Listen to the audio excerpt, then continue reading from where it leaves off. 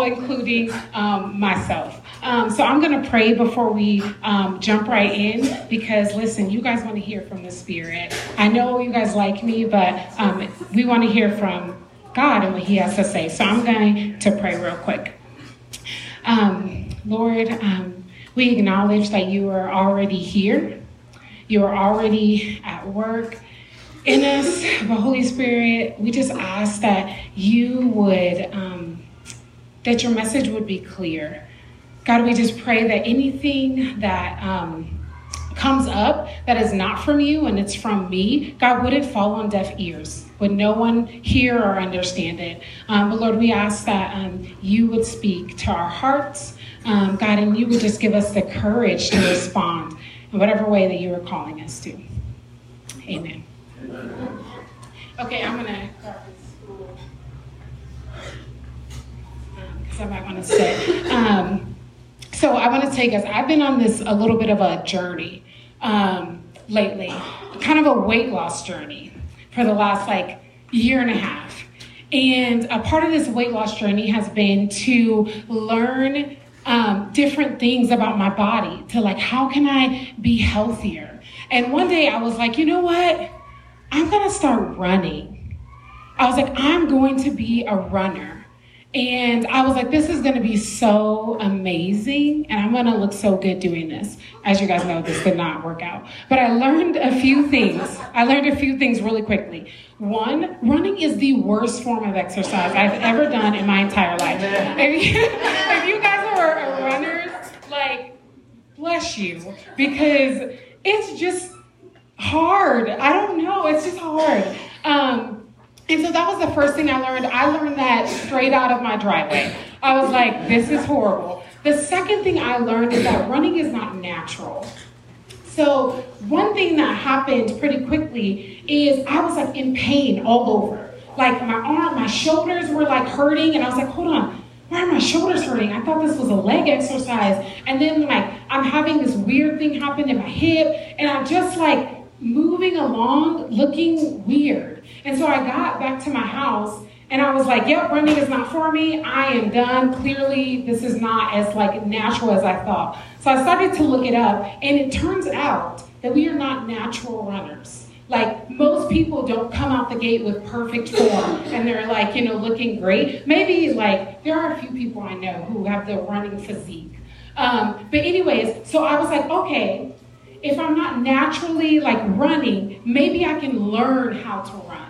So I started this program where the lady would, at least started it with me actually for a while, and the lady would coach you through your earbuds while you were running. And she's like, okay, don't cross your arms across your body.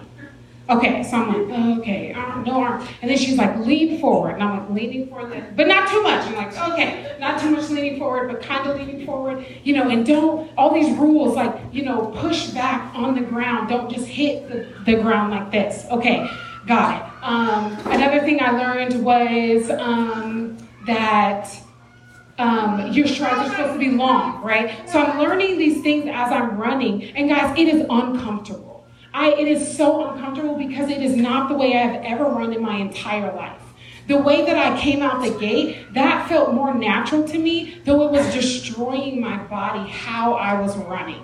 And so this new form felt just really awkward for a long time. But I did notice that, hey, there's this muscle back here I've never used before, but it's looking kind of nice, okay? And as I'm using these different parts of my muscles, I'm getting stronger, and running sucks less. Still sucks less. And so just like this running story, I want to declare for us today that God is calling us out of the fear of the unfamiliar and into a new way full of fresh anointing. And so that's kind of what we're going to talk about today. So let's jump into the text really quickly. Jesse, actually, would you read for me? Sure. Thank you. In those days, when the number of disciples was increasing, the Hellenistic Jews among them complained against the Hebraic Jews because their widows were being overlooked in the daily distribution of food. So the 12 gathered all the disciples together and said, It would not be right for us to neglect the ministry of the Word of God in order to wait on tables. Brothers and sisters, choose 7 men from among you who are known to be full of the Spirit and wisdom. We will turn this responsibility over to them and will give our attention to prayer and the ministry of the Word. This proposal pleased the whole group.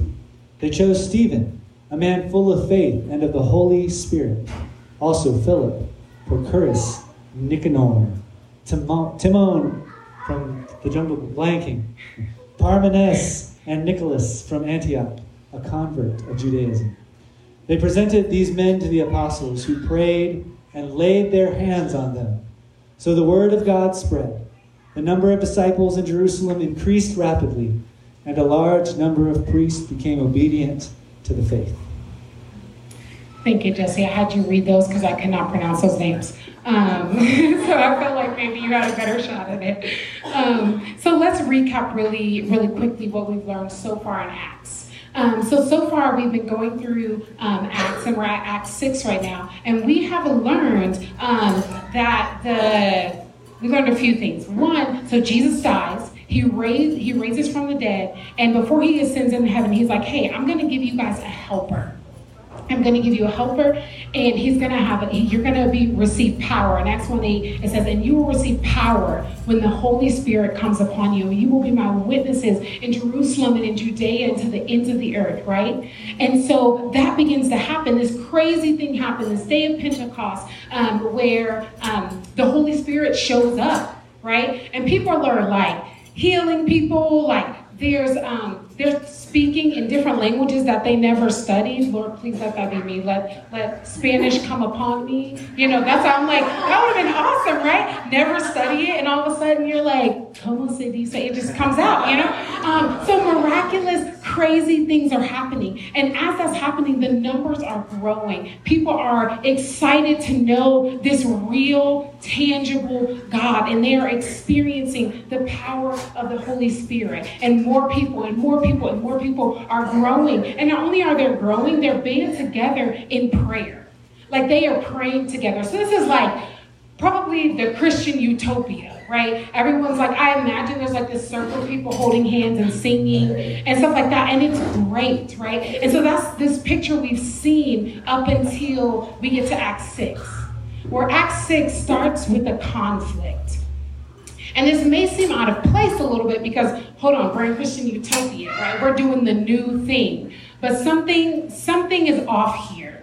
And so as we were reading, it says, in those days, the numbers were, they were growing. And you have the Hellenistic Jews who come and they say, hey, apostles, this is all great and all, and we're having the best time of our lives. But let me make you aware of something. The Hebraic Jews are ignoring or overlooking our widows. And so the apostles are like, we need to be praying and reading the Bible. We should not be dealing with this right now. So appoint some people to come and handle this. And so in the apostles' response, there's 2 things that I noticed that they did not consider. So one thing that I feel like they did not consider was the history between the Hellenistic Jews and the Hebraic Jews.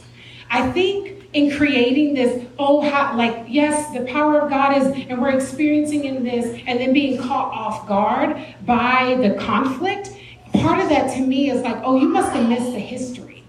So the Hellenistic Jews and the Hebraic Jews are Jews. They are all Jewish. But culturally, the Hellenistic Jews are more Greek in culture. They're not Gentiles. They worship the same God as the Hebraic Jews, but they are more Greek in culture. They actually speak Greek. They live amongst the Gentiles. They aren't as close to the temple where you would go to worship. Where the Hebraic Jews they pride themselves on speaking Hebrew, the language of the fathers, and being in Jerusalem and being close to the temples, and just being more traditionally what someone may think a Jewish person would be. So there's already this inferior, superior, jealousy / righteous kind of dynamic between these two groups. So the fact that these are the two people having the conflict is not super surprising if you take into consideration the history. And another thing that I feel like they missed was that old patterns of thinking and behaving don't just go away because we say yes and we enter into something. It is a continuous unlearning and putting to death. And so even though this seemed out of place, we have to realize that the Hellenistic Jews and the Hebraic Jews were just living out of what they've always done, how they've always related. And so to them, it was normal to think that they were superior or to be jealous and think they were inferior. That was the nature of the relationship between these two people. So whether it was conscious or subconscious, they were living out of an old way in a new space. And so I wanted to tell this story really quickly. It's a gross story, so I don't want any judging looks. Because it's gross, but it's the only thing I can think of that would just depict this for you guys. So when I was a kid, I had a favorite pillow. Who else had like a favorite something as a kid, right? Yeah, so I'm not crazy. We all have, things we get really attached to. But guys, I really love this pillow. And you may be thinking like a little baby pillow. No, it was a full-size grown woman pillow. And I carried it everywhere. My mom had to make some rules around this pillow. She had to say, Hannah, it can go to the mall with us, but it has to stay in the car. Because I was going to carry it no matter what.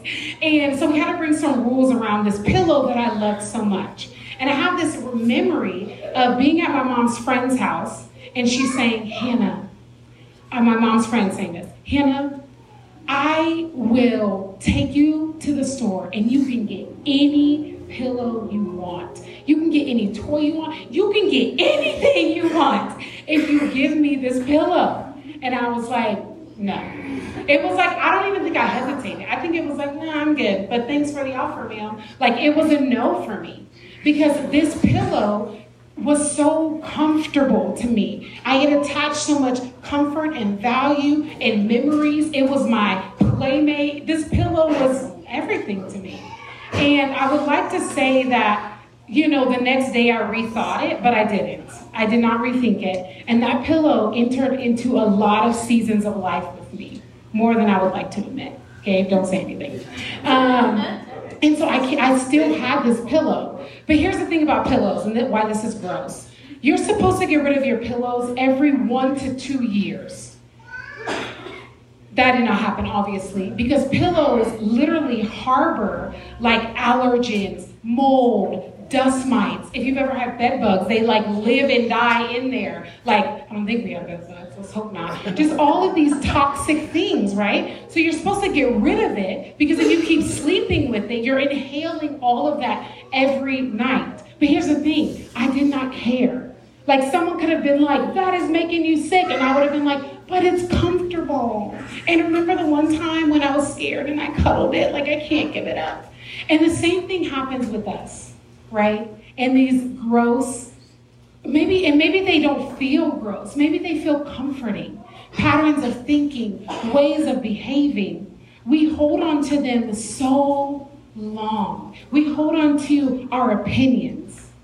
We hold on to our sides, what we think about something. We hold on to our ways of thinking. Have you ever heard someone say, oh, that's just the way I am? And I always want to respond to that with, how's that working out for you? Is it going good? And it's not to be like condescending, but we hold on to these things that are so toxic to us because we have attached so much value and comfort, and dare I say identity to them, right?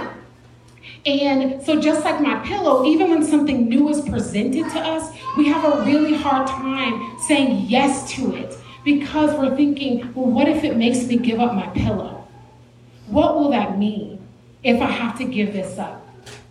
And so here we see in this Hellenistic Jews versus the Hebraic Jews, the same thing happening. The Hebraic Jews and the Hellenistic Jews, both of them, are acting out of old thinking, even though literally they are experiencing this thy kingdom come on earth. They're experiencing the power of God, but they don't know how to fully step into it because they don't know how to let go of what was.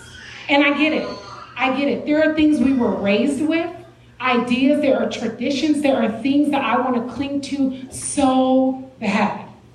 But it does prevent me from fully experiencing and living out what this new way, this Jesus way, right? Because I can't let go. So the way that Jesus is offering us, the way that Jesus is inviting us into this new way of love your neighbor.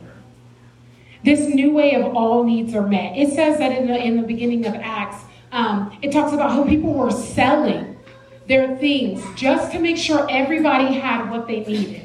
It was like, oh, you need a car? Let me downgrade my car so I can get a little cash off of it so I can buy you a car. Like, what the what? Like, okay, that's fine. So this all needs are met. This no hierarchy, this idea of superiority. I am better because of X, Y, and Z, right? Sometimes, I'm going to backtrack a little bit. Sometimes this happens even with how we view God. We think that the way we view God is superior. Our knowledge of God is just chef's kiss.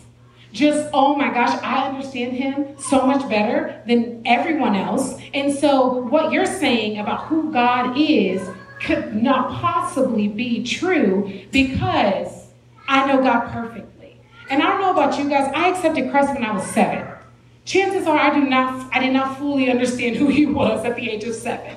So I'm still growing and understanding who God is, right? And I'm learning from the Holy Spirit that lives in me, but I'm also learning from the Spirit that lives in Jesse, from the Spirit that lives in Yvonne, from the Spirit that lives in all of you guys. I am learning more about who God is, right? And there's another thing is, this new way is God is inviting us into this experience of the power of the Holy Spirit. I don't know about you guys, but I am ready for a fresh anointing. I am ready to see that the day of Pentecost, modern day, happen. I am starving for the Holy Spirit to do a new thing in me, in us. I want that. And that is a part of this new way. This is a part of letting the old things die that we are being invited into. But here's the thing. The old way is so appealing. It is so appealing. The old way is appealing because it feels familiar. It feels like I know it. It takes no work to be this. Right? So it's familiar. It's comfortable. It feels like protection. And our sense of belonging. When we reject something that maybe feels like a part of our personality, there is this fear that we will be rejected by everybody who loves us. If I give up this idea that I was taught, what will my family say? Right? What will they say about me? Will they think that, will they think I'm nothing? But I love them. I can't accept their rejection. That would break me. Well, what will happen if I give this up? Will I even know myself? I've always thought this way. I've always believed this. I have always.